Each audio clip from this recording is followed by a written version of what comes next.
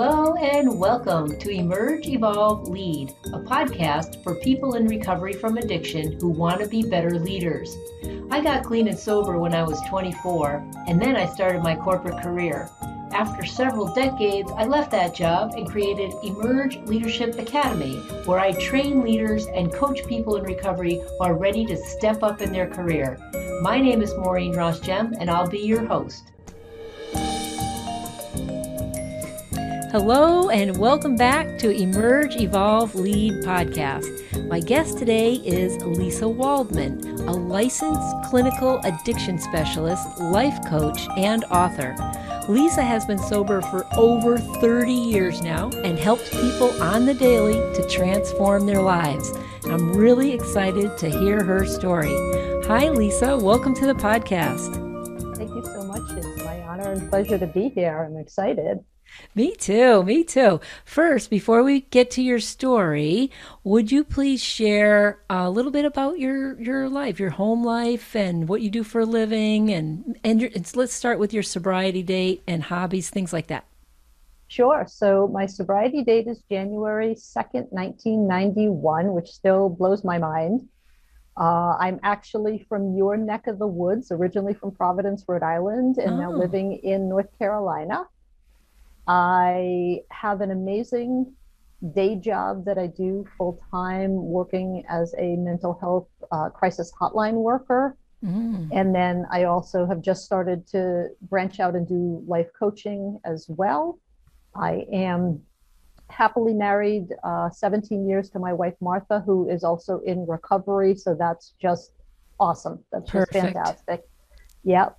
We have one fur baby, our baby girl cat named Panther, and I love hiking, anything outdoors.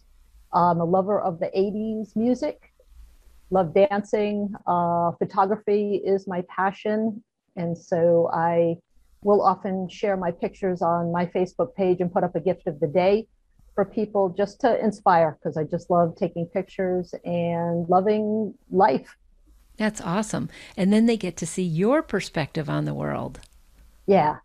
You know, my husband and I, we ride motorcycles, and we have two-wheelers, but we also have a trike, and we have toured across the country. But he loves photography. He got interested in it. And then after a while, I just got the camera on my, shoulders, and I would take pictures as we're riding across the country of barns. And so he has a Facebook personal blog called Barns Along the Way. So if you like barns and you want to see some really cool barns, go there. He's got like 26,000 followers now, but the photography is so fun, and taking 50 miles an hour going by on a motorcycle. I don't know how they turn out so good, but cameras are absolutely amazing these days. Yeah, I will definitely check that out. That sounds like a lot of fun. And what I love about that is it also gives me different perspective. So whether it's a close-up or it's a panoramic, so close in or far away, it also gives me different views and different perspectives on things. So that's a lot of fun. Yeah, absolutely. Let's get into your story a little. Why don't you share a little bit about your life before adulthood? How was it growing up in your family, and what happened? How did you begin drinking? What happened? And, in about 5 or 10 minutes or less, and explain what happened. How did you figure out you were an alcoholic and get sober? So I'm the youngest of four. I have three older brothers. And so I started drinking relatively early just because mom and dad would go away. One of the boys would have a party, and it was there. And I also started... wonderful role models. Yeah, outstanding. And it was a 2-for-1 special because I also started gambling early. Oh, really? One of my brothers was doing sports card betting. You would bet on the football games with the spreads. And so it was just easy access to stuff. And so I was on my way. And then when I turned 13, just after my bat mitzvah, my grandfather passed away. And I ended up in Temple on Friday nights instead of being down at the river drinking where everybody drank in my hometown. And so that curtailed things until I got to college with the drinking. I was still gambling, playing cards for money during that time, but the drinking really took off when I got to college. Went to a big party school. I'm curious to know because I'm not a gambler. In fact, I cannot even watch gambling movies. I must have been a gambler in a past life because it's so it freaks me out giving money away or like losing money. Like it's not a rush for me at all. So can you share a little bit more about what was so compelling about it for you and what did it do for you? I was good at it. Oh, so you were a winner. You were a winner. I won more than I lost most of the time. That could get addicting. And there was just something about that rush, Maureen, that even the alcohol it wasn't the same. For me, it was far more intense. There's a double-edged sword with it. So if you win, it's not enough, right? You want more. And if you lose, there's this thought process of, I'll get it back next time. Yeah. Yeah. So it just keeps you going. And it was fun, right? So I never got into trouble with it. And how did you make money? Like even in the beginning at 13, were you babysitting and you used the babysitting money? Like, how did you even have money to gamble with? I probably from allowance, I'm going to guess if I can remember right. And then I started working under the table at a family fruit store when I was relatively young, and then was working by 16, with part-time jobs and stuff. Okay. You figure out a way, just like any addict. You find the money, you save it, and you make more of it. Or that's the whole goal. I get it. Okay, so let's get back to your story. So then you went to a real big party college. Is that what happened? It was back in the day. Yes, everything was. And joined a sorority, which meant easy access to the fraternity parties. And so for the first 2 years, it was weekend warrior, Thursday night through Sunday night.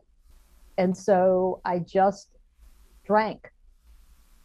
And I ended up sophomore year on academic probation. And said, this isn't going so well. And so I started to cut back. But then the other thing I did was I became a peer educator.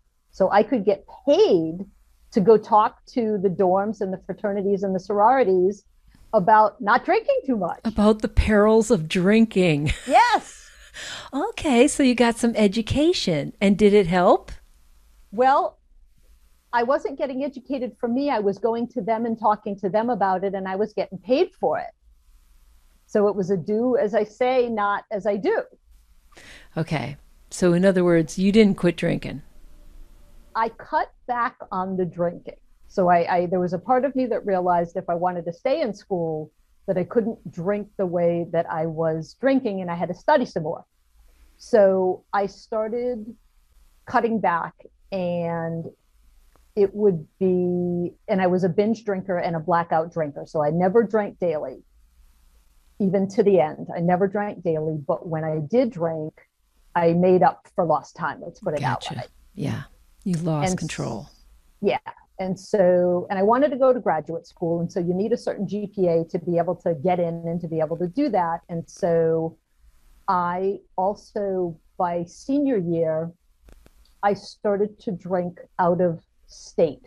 So I had friends who lived in Florida, and I would go down once or twice a year and just binge drink for however long I was there. Gotcha. And then senior year, I did my internship right before I graduated at a detox. Huh. So I got clear that this was my path. I wanted to be really? in the field. Yeah. And so, again, I was a functional alcoholic in school. I never had any of what I considered to be the major consequences. And I drank like everybody else around me. So there was nothing that looked any different. And then I went to work at the detox, and these people were so much worse than me, Oh, right. right? I couldn't possibly, I I couldn't be was, like them. no, absolutely not. And so I continued to, sometimes I would go 6 months, sometimes it was 9 months without drinking. I didn't miss it. I didn't have the cravings, not anything that people talk about in the meetings. Um, but like I said, when I drank, I made up for lost time. And my last drunk was, I went skiing with a bunch of friends. We rented a house up in Vermont. I don't ski. We went that day to the slopes. It was icy, and I was afraid to go out. So I figured it would be safer to stay in the bar and drink while my friends all went skiing. Mm-hmm. And so I did that.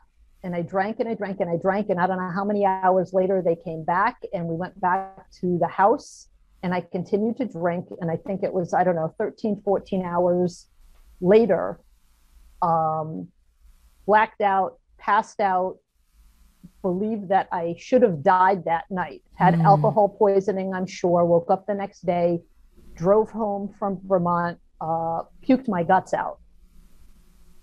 And that was it. Like, I truly believed that I should have been dead, and that I couldn't drink anymore. So was that January 1st? And so is that why January 2nd is your date? Yeah, so even though I never drank anything on New Year's Day, I was still so very drunk Oh, that day, with it still indeed. seeping out of me. Yeah. Um, and again, I was completely functional. I think I drove drunk once during that time in college, but other than that, all of the yets that people talk about in the meetings, I have all of those in front of me if I pick up again. You know, And I really do believe that that education does have a lot because I had, we call this a high bottom, right? mhm, So I had a high bottom too. And I would drink all night and then get up and go to work every day. So I was functioning. I hadn't lost my license. I could drive if I, after drinking 2 6 packs of beer, if throw in a few shots, no, I couldn't drive. But I could, I was very functional. I had a high tolerance. I could drink a lot, right? And I never got, there's a lot of things that didn't happen to me. I didn't get fired from my jobs and I didn't do things like that. I didn't have the shakes in the morning and things. But in the end, I had gone for a while to alcohol to Alateen because my father mhm, was an alcoholic, and I went to Al-Anon, and then mhm. after Al-Anon I'd have the bottle under the seat of the car and would drive right to the bar drinking all the way. But here's the thing, it taught me that it doesn't get any better. It does not get better. It only gets worse. My tolerance was going to go down. I wasn't going to always have this kind of tolerance. There was so many yets. I knew they could happen to me, and I think it scared me to hit my bottom a lot sooner. Does that make sense? Sounds like that's Perfect. what happened to you. Yeah. Yeah, absolute perfect sense. And I knew too much. Yeah. Yeah. That's what I So say too. I knew too much. so I stopped drinking, but I didn't get to meetings for about I would say 2.5 years. I was a dry drunk. Oh. I was in graduate school full time. I was working full time, right, doing outpatient counseling. And I was a nutter. I mean, I was just emotionally, I was not sober at all. And so it took me a bit to get to meetings. And I'll never forget my first meeting. I went in and I compared, going, I'm not really sure that I belong here. And I really went because I got diagnosed with attention deficit. Oh. And I knew, and a learning disability in graduate school, and I knew that AA taught people how to manage their addiction. And so I said, oh, well, maybe it can help me manage my ADD. Hmm. And so I came in that way. But my second meeting, they talked about surrender. And I was like, oh my God, that is me. And that changed everything. Your mindset shifted. Yeah. Yes. And you're like, you saw yourself in somebody that must have been sharing that day. Yeah. Surrender is an interesting concept, too. It's like you don't have any power until you finally let it all go. And so what a concept, right? So they talked about giving up the big C, which was control, for the little c, which was coping skills. Oh. Huh. Okay. Tell me more. So it was just that I thought that I had control over all of it, right? And I never got into doing other substances because I was afraid I couldn't control it. And somehow having the bed spins seemed like I was in control, right? So there's some faulty logic that was definitely going on there. Indeed. And so being able to not have to be in control, or the illusion, right? It was really the illusion of control, that I could trade that in to learn how to manage my life. It wasn't just the addiction, but I could use those tools in every aspect of my life to get better. Was just like, wow. So then I'm guessing that after this 2 year or whatever it was period of time, that's when you really got into recovery, when you started to look at yourself and work on yourself. Were you done with graduate school at that time? I was done with graduate school. Okay. And I was working in outpatient, and I figured out relatively quickly I had to take a step back from doing direct service and take care of my own mess. Good for them, or you, for, helping you to see that. Yeah. Too many times that, that whole physician heal thyself, you have a doctor who's sick as anything and trying to help other people. You got to start with you first. Yeah. And it's a great place to hide. Right. And so Right. I figured that out and said, okay. And so I ended up going into employee assistance, where I was still in the field, but I was not doing direct service per se anymore. And I feel like that's really when my recovery started, in terms of really working a program and getting better and cleaning my house. Yeah. Good. And where was the gambling around all of this? Were you still doing that on the side, or did that Yes. get left behind too? So funny you should ask that. So Foxwood opens, and I was there the second weekend it opened, of course, because hey, and so That's what you do. Right. So I went down with my friends, and I mentioned it to somebody at a meeting, and they said to me, well, isn't that kind of like relapsing? Mm-hmm. And I distinctly remember this surge of anger coming up through my body, and wanting to say to them, F you. Mind your own effing business. Right? Yep. And I walked out of the meeting, and I do believe it was but the grace of God, Maureen, that I didn't walk away, because I was so close. Oh. Because somebody called me on it. I was so close to saying, F this, I don't need this. And I believe it was my higher power that sort of grabbed me by the scruff of the neck and said, get back here. You've got work to do. And so that was the last time that I gambled. And I went to a couple of GA meetings, but found that I had the most recovery in the meetings because of what I was learning in AA and how long I had been in AA by the time that had happened. And I said, you know what, this isn't good for me to sort of be the most sober person here. That's dangerous for me. And I did it in AA, and I don't gamble to this day. I mean, I'm sober from everything. Yeah, and that probably opened up other avenues for you to have to take a look at, right? Because when we take the plug out of the jug and put it into something else, a lot of people do that. We put it into food or sugar or shopping or sex or the gambling, those kinds of things. And when you take it away from the two things that were really that was your, like, one of your drugs of choice, Yes.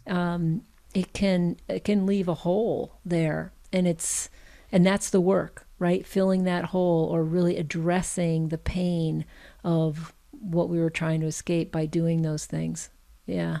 All right. And so then you get into recovery and you're starting a career, and it's all happening at the same time with, it sounds like, with your own recovery process. So tell me, did that, being in that career of helping other people deal with their issues of alcoholism and drug addiction, did that help keep you sober?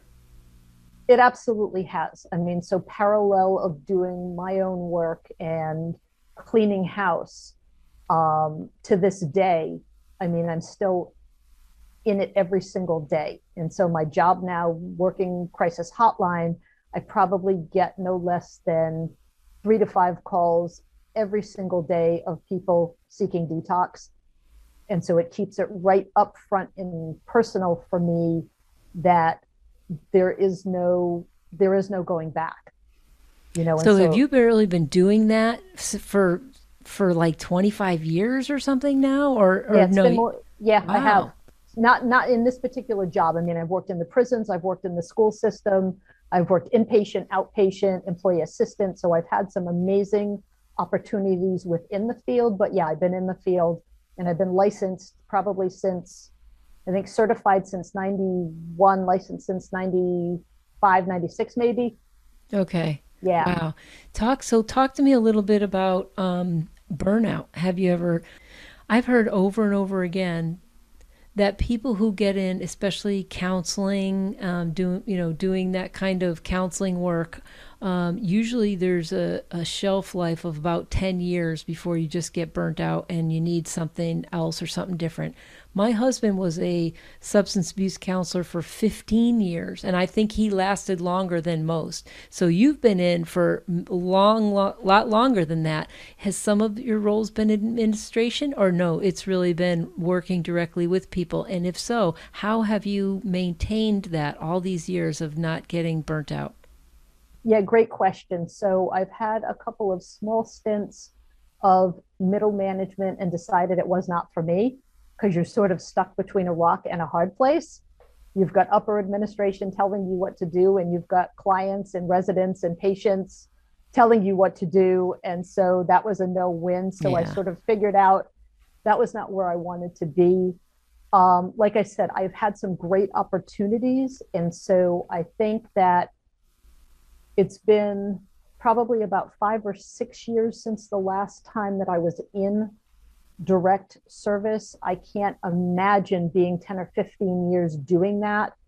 And the job that I have now, it is not direct service. It is in that I'm getting people connected with resources and Okay. connected with emergency services immediately. So that part's hard and rewarding that I can immediately get people connected if they're calling and wanting help. But that's it in terms of I'm not doing counseling, and even with the life coaching, right? So that is goal focused, that is present oriented. It's not diving into the feelings of the past. So I love that. And so that's, I'm not in a position that I think that your husband was in, and a lot of people get into if they are in and stay in direct service. Yeah, there's this whole, I don't even know what the statistics are now. I think with COVID, it's just been crazy how much it's risen to the surface that there's a mental health crisis, as well as people, something incredible like liquor store sales went up by 450% in the first 3 months of COVID. But then again, all the bars shut down, right? So there had to be somewhere. And we said of essential services, all essential services are being maintained. And alcohol is an essential service, because I couldn't believe that either. Like, really? Package stores? Come on. Oh, the fact that the statistics say that only like 1 in 30 people actually stay sober that go into a treatment facility, come out and stay sober. And I have a whole bunch of people in my life that have been sober for a long, long time. And we are a tight-knit, close community. There's a lot of, a bunch of us, a dozen or so. And it's really wonderful to not hear about, are we the oddity? Are we not the norm? And yet I meet people every single day now with long-term sobriety. And I think a lot of us are hiding. A lot of us are hiding behind that past anonymity thing, right? We're supposed to stay anonymous, but also it's time to step out, right? It's time to come out of the closet and say, no, I made it. I'm still sober. I didn't need to go back out there drinking. Yeah, I absolutely agree with that. And I've never been closeted about my recovery since I got sober. I've always been out and proud about it. And I think that the principles of AA can help lots of people. And I also believe, for me, my path was never just about AA. My spiritual path has been about all kinds of different holistic things in addition to. And so I just believe that there's not one right way to do this. I believe that AA does not work for everybody, even though I've never gone to a Smart Recovery meeting. I've sent lots of people to Smart Recovery. Their website has got some fantastic resources on it. I've heard that, yeah. Yeah, and so I just think that you have to figure out your way that's going to make sense and that's going to work for you at the end of the day. But I mean, in the big scheme of things, sending people to different places for recovery is great because you can help them in the moment, like you said, or doing that coaching that's in the moment, like present kind of time. But trying to help people and then just watching them go back out over and over again, that's where the burnout comes in. And even during COVID, I have had some friends, they call it empathy fatigue. It's so hard to watch people just stay in pain and be in pain and suffering all the time. But I do also believe that as we continue to grow and expand into some of these other modalities and looking at all of the different ways that we can heal our mind, body, and soul, that there is a lot of ways. There is a lot of ways. AA is not the be, all end all, but it's all maintained of how you maintain your spiritual conditioning and how you stay connected with other people. I think it's the people that get disconnected somehow that end up going on the pity party and feeling like why it's not even worth it. They get so caught up in their loneliness. Do you agree? Yeah, I definitely think that that's one of both of those key factors, the connection and the spirituality. And one of the things that ended up happening for me this year with starting the coaching with that was I ended up writing a book about resources, right? So it was a little bit about my story, but then I said, I've got all this knowledge in my head from both my own path and also helping people over the years. I'm going to write a book about this. And so it predominantly has resources for pain, for trauma, for anxiety, and for addiction in it. Perfect. What's the name of this book? Tell me more about it. Yeah, so it's called Health Reboot, Resources for Pain, Trauma, Anxiety, and Addiction. And you can get to it through my website at chilloutcoaching.com. And so after I did that, Maureen, I said, you know what? People in AA struggle with the spirituality part all the time. And so I ended up writing another book that was more like a journaling queries and questions called Spirituality Reboot, Questions for Growth and Clarity. And then 4 other books came out of that same questions for growth and clarity on different topics. Yeah, it was exciting. It was time for me. It was time for this information to come out to help other people in that there's no right way to do this. And for me, the more tools I have in my toolbox, because I don't know when I'm going to need what, Exactly. the better. Right. Yeah. I like it. Health reboot and spirituality reboot.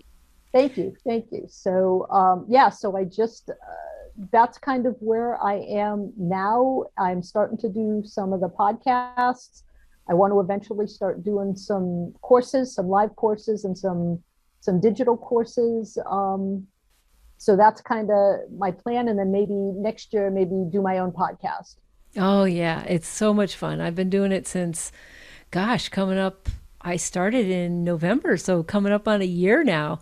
And That's great. it really is fun. It's great. You meet so many wonderful people. And during COVID, since all my classes were canceled, I started Recovery at Work, which is a course. It's an 8-module course where it will get you to the next level of where you want to be in your career. So it is really a fun, fun journey. So if you were, as we wrap up here, tell me if you were to give advice to somebody who was just had done the deep work on themselves and were getting ready to step up into leadership, maybe as a coach or as a speaker, or wanted to share their gifts, what is some advice that you would give them? Also a great question. I think two things. One is I truly believe that we all have our answers inside of us. Sometimes we just need a little bit of help finding them. Sometimes we need to be reminded of them because it's stuff we got away from when we started drinking or using. So that would be one, is to trust that you have the answers in you and do what you need to get to them, or ask for help if you don't know what to do with that. And the second one goes hand in hand, is to remain teachable. It's sort of like the opposite, isn't it? Know that you have all the answers, but be open to what people can teach you. I love it because it's so true. But I think, I know for me that when I get into the I got this mode, I'm in trouble, right? So child's eyes, looking at things through wonder and excitement and what can I get from this? I think it becomes harder sometimes the more sober you are. Mm-hmm. And so I would say just do whatever you have to do to remain teachable and to take in all information. Even if you think you know it, pretend like you don't. Yeah. And go explore. Yeah. And be humble, because you don't know everything. No, you don't. I've been sober for 36 years, and some days I feel like, oh, I have so much to give. And other days I'm like, holy crap, what am I doing? I need help. But that's because I am open to learning, and learning is one of my highest values. And so we love it. This whole lifelong learning attitude is really the only mindset to have. All right. So you said it earlier, but I want you to say it again. If people wanted to reach you, Lisa, where can they go? They can go to chilloutcoaching.com. I love it. Chill Out Coaching. Yeah. Because chilling out will also get you into relaxation and joy. Yeah. It's a good thing. All right. Is there anything else you want to say before we end? Thank you for having me. This has been wonderful. Thank you very much for coming on today. It was so wonderful to meet you. If you like this podcast, please subscribe, leave a review, and share it with your friends. You can visit us at emergeleadershipacademy.com to take the quiz to find out what animal best represents your leadership style. And until next week, remember, you have so many leadership skills that you learned in recovery. Stop hiding, because your contribution matters.